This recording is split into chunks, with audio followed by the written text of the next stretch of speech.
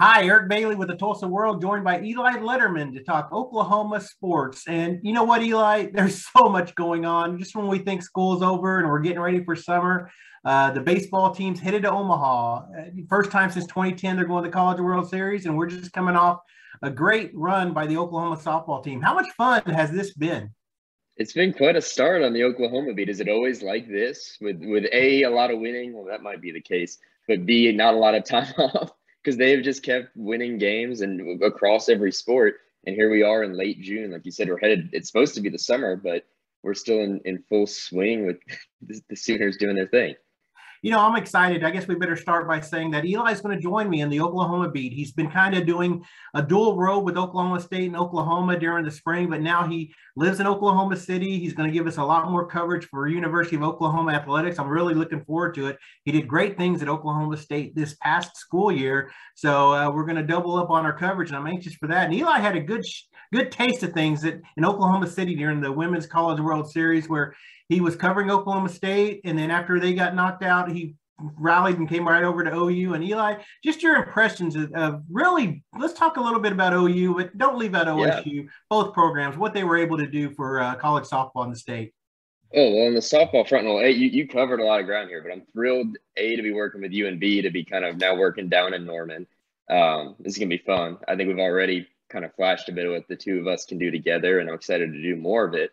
But man, Oklahoma City, I'll say this on the whole, before we even get into Oklahoma State and Oklahoma, I don't know that I've covered many events more fun than the Women's College World Series in OKC. It really is an incredible event. To see those crowds that they got, I mean, nearly 13,000 people out there in that stadium was really incredible. And then to add on to it, the fact that you've got Oklahoma State that was there and they made, their deepest run they'd made under Kenny Gajewski and probably in 40 years.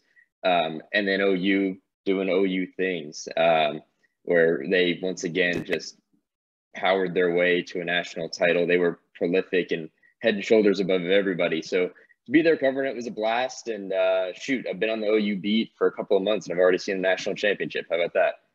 Oklahoma's won 4 of the last six women's college World Series events in Oklahoma City. And we were ensured something good was going to happen when they got to the finals, when they knocked off UCLA, because we knew they were either going to play A, Oklahoma State, or B, Texas. There was going to be a rivalry involved. And it says a lot for the Big 12 itself when the last 3 teams standing in college softball were Big 12 schools. So we really can't take for granted how good the quality of softball is, both in the state and in the league. It's 7 teams in the Big 12, and they've got the last 3 in the country sitting there. It's pretty spectacular. I mean, I think we could go on for days about OU and should. They're very deserving. But I would say, too, I mean, the climb that OSU has made to get approaching that level and to be, a national semifinalist and to be where they are and the building that's going on within the Big 12 is pretty spectacular. And it was, again, on display there, the fact that we had – of the 7 teams in the conference, we had 3 of them just sitting there in the semifinals and 2 obviously in the championship series. The excitement this week didn't stop with the event itself. We got to see Jocelyn Alo. You really couldn't ask for a better Hollywood script to her finish of her college career. And you wrote a little bit this week about her start of her professional career, and people are really watching to see what happens. And it's going to be fun to watch her continue her career. Yeah, what's really interesting is I don't think a lot of people would know what could be next for someone like Jocelyn Alo. I don't think many people know much about where professional softball stands right now. And to their credit, that's because professional softball has been changing. And this year, there's 2 new leagues. There's this Athletes Unlimited, which is kind of an interesting concept. And I guess this is the long way around here, but a fascinating concept where the players are not on any particular team. It's a point system and they draft each day. Oklahoma State's Carrie Eberly is there, but then you've got the women's professional fast pitch with headquartered in OKC with former Sooner Lauren Chamberlain as the commissioner. And that's probably a more traditional league. They've got 2 teams this summer. They're looking to expand in the future. And it's with the Smash It Sports Vipers. That is who Jocelyn Alo has made her choice on Monday to join them for the start of her professional career, which is really exciting because Jocelyn Alo, as we covered, you covered, Eric, the entirety of her career in Norman, and it was well covered at the end. What a transcendent superstar she was in the sport. And now she's got somewhere to go, maybe at the perfect time, while there's not one, but two budding professional softball leagues. And so she is headed to the pros. She's playing, I didn't know they were friends, but then maybe Sooner fans might not like this, but she's teamed up now with Mary Iacopo from Texas. And apparently they're good friends from the past. And so it's cool seeing a lot of the really talented young women who we saw in Oklahoma City now getting a shot to play in the pros. Last night, I was exploring the new brewery scene here in Oklahoma City, and on the TV was the Athletes Unlimited, and I was seeing some familiar names from Oklahoma City, and that's a pretty cool thing to on the mothership on ESPN to be watching professional softball. You know, the victory celebration for Oklahoma will be held in the fall. Usually they have it just a couple of days after the championship series, but this year they're going to try something a little different and allow a little bit more of their alumni to come back and celebrate. So time and day to be announced, but the victory celebration for this softball program will be next fall. And who knows, we could be seeing another victory celebration. Let's just kind of segue over to baseball with what they've been able to do. Oklahoma going to Omaha. It's pretty incredible. Their first time since 2010, their 11th trip overall. And this baseball team has really been impressive when you think about it. They've won a lot of road series to get to where they're at. They won the Big 12 championship. They went to Gainesville and defeated the SEC runner-up in Florida. Then they go to Virginia Tech and take on the ACC champion and totally dominate into the deciding game 3 to advance to the College World Series. It's an exciting time to be an OU fan. And now we're just getting started. We segue from one college sport to another college sport. And Eli and I have been really pumping baseball this week. Eli, just your thoughts. I know you're jumping in, hitting the ground running with this baseball program. What are your early thoughts on what they're preparing for their trip to Omaha? Well, quite a time to jump on, and I'm just back from Norman. They had their send-off this morning at L. Dale Mitchell. Spoke to Skip Johnson, spoke with a few players, and I think, before even getting to what this year's team has done in terms of the turnaround from mid-April to now in this run, is just the historical context. OU is not in baseball your Vanderbilts, your powerhouse baseball programs across the country that make routine trips to Omaha. This is their first since 2010. Before that, they'd last been there in 1995, I believe. And so this is a pretty big deal what this team has done, and done a little bit of reporting on that 2010 team this week. And a lot of those guys, familiar names you might know, you'll see them in print in the Tulsa World. They think that this 2022 team resembles very much so the 2010 team that was kind of scrappy, but got hot at the right time. And there they were in Omaha. So pretty, from a historical standpoint, first time under Skip Johnson that they're headed to Omaha is big. But then, this isn't just they haven't hit their one milestone yet. They're prepared to go to Omaha and to go win this thing. And at this point, who could doubt them? How many times this year have I think people probably looked at Oklahoma baseball and said, well, they're going to Arlington for the Big 12 championship. I don't know. They're going to Gainesville for a regional. Same with Blacksburg, and they're still standing here. So I wouldn't. I think there are maybe more talented teams, maybe more proven teams in Omaha, but I don't know that I'd want to pick against the Sooners right now. When you look at the pitching staff and these starters, that's what impresses me because they're Oklahoma high school products. Jake Bennett, the first, we assume will definitely get the ball in game 1. A young man out of Bixby High School. David Sandlin, the Saturday starter, which will probably be our game 2 starter. He is from Owasso, and then even just Cade Horton from Norman. I mean, you look at these young men, they developed in the Oklahoma high school program, and now they're playing for the Sooners, and they've really allowed this team to get to where they're at. They're throwing the ball well, and they're getting really good help from the offense, and their defense has improved during the second half of the season. They're not making any mistakes, and they're just playing really fundamental baseball now. They're getting outs. They're not allowing extra at-bats from opponents, and it's really the right time to really be kind of gelling right now with their chemistry.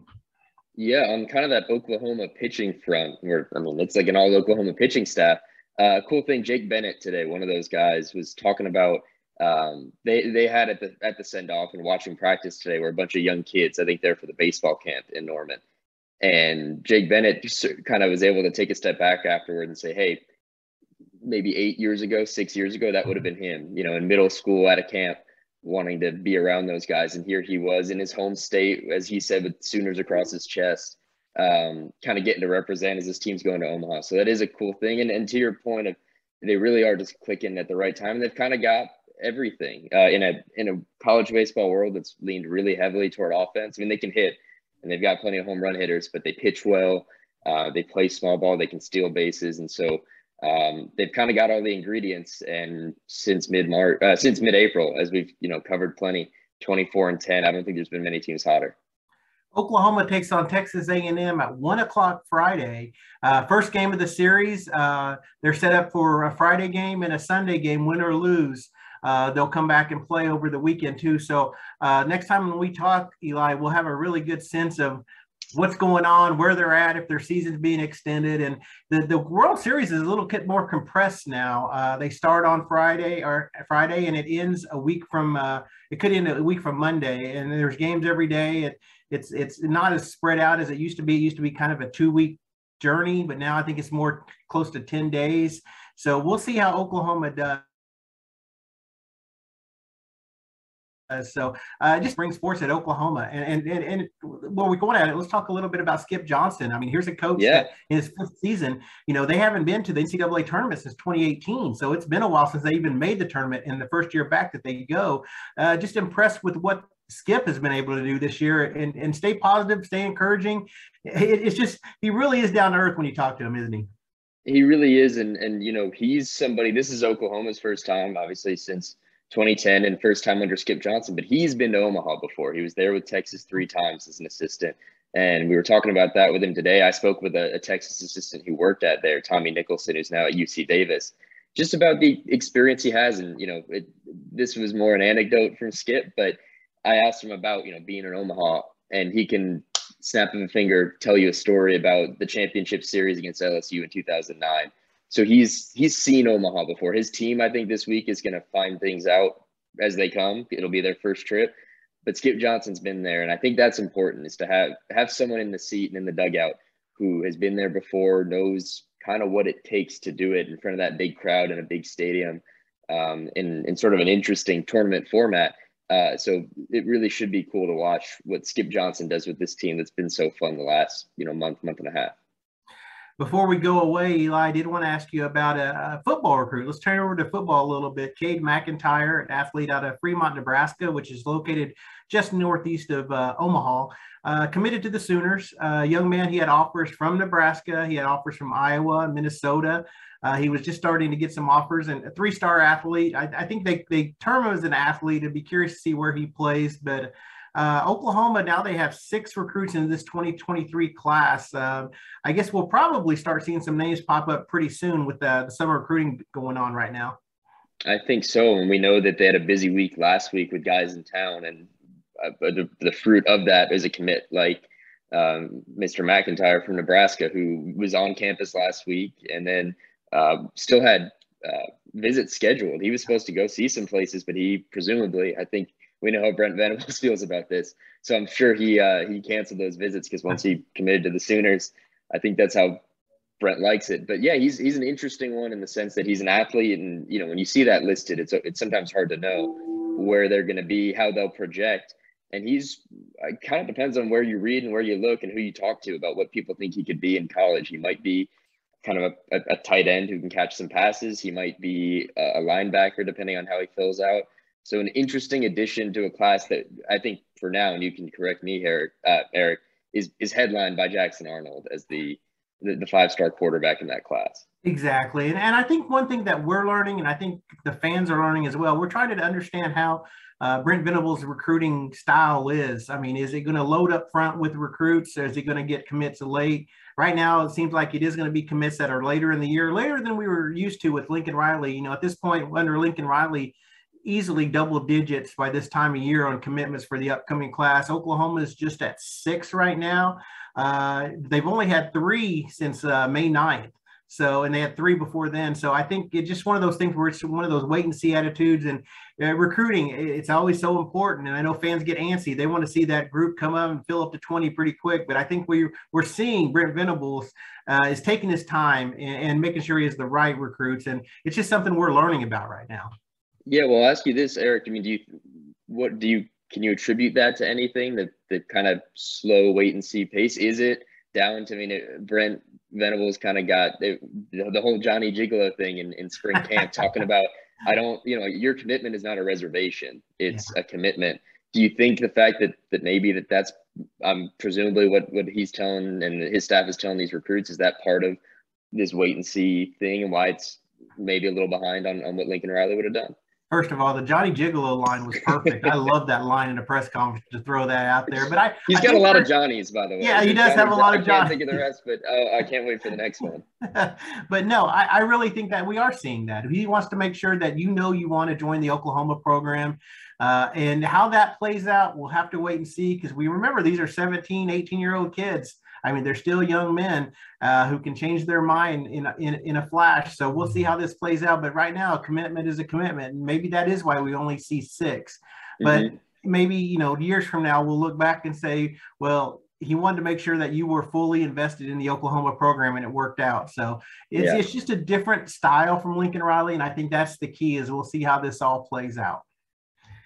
All right. Well, Eli, anything else you want to add? Any other sports or anything you can think of? No, I guess we're without Garen Emig today. He's missed, but I in my head, he's somewhere on a beach, maybe with an early happy hour cocktail in his hand. So that's what I'm hoping for Mr. Emig, because we miss him as our host. You do a tremendous job, and it's a hard seat to fill. It really is. I'll be honest with you. I get more nervous than I show right now doing this. That's for sure. So you don't show it. All right. Well, everyone out there, thanks so much for subscribing to the Tulsa World, reading the Tulsa World. You can see Eli and my content at tulsaworld.com. And we'll be back soon to talk about the Oklahoma baseball run in Omaha, and look forward to more football. So until then, thanks for keeping up with us, and log on to tulsaworld.com whenever you can.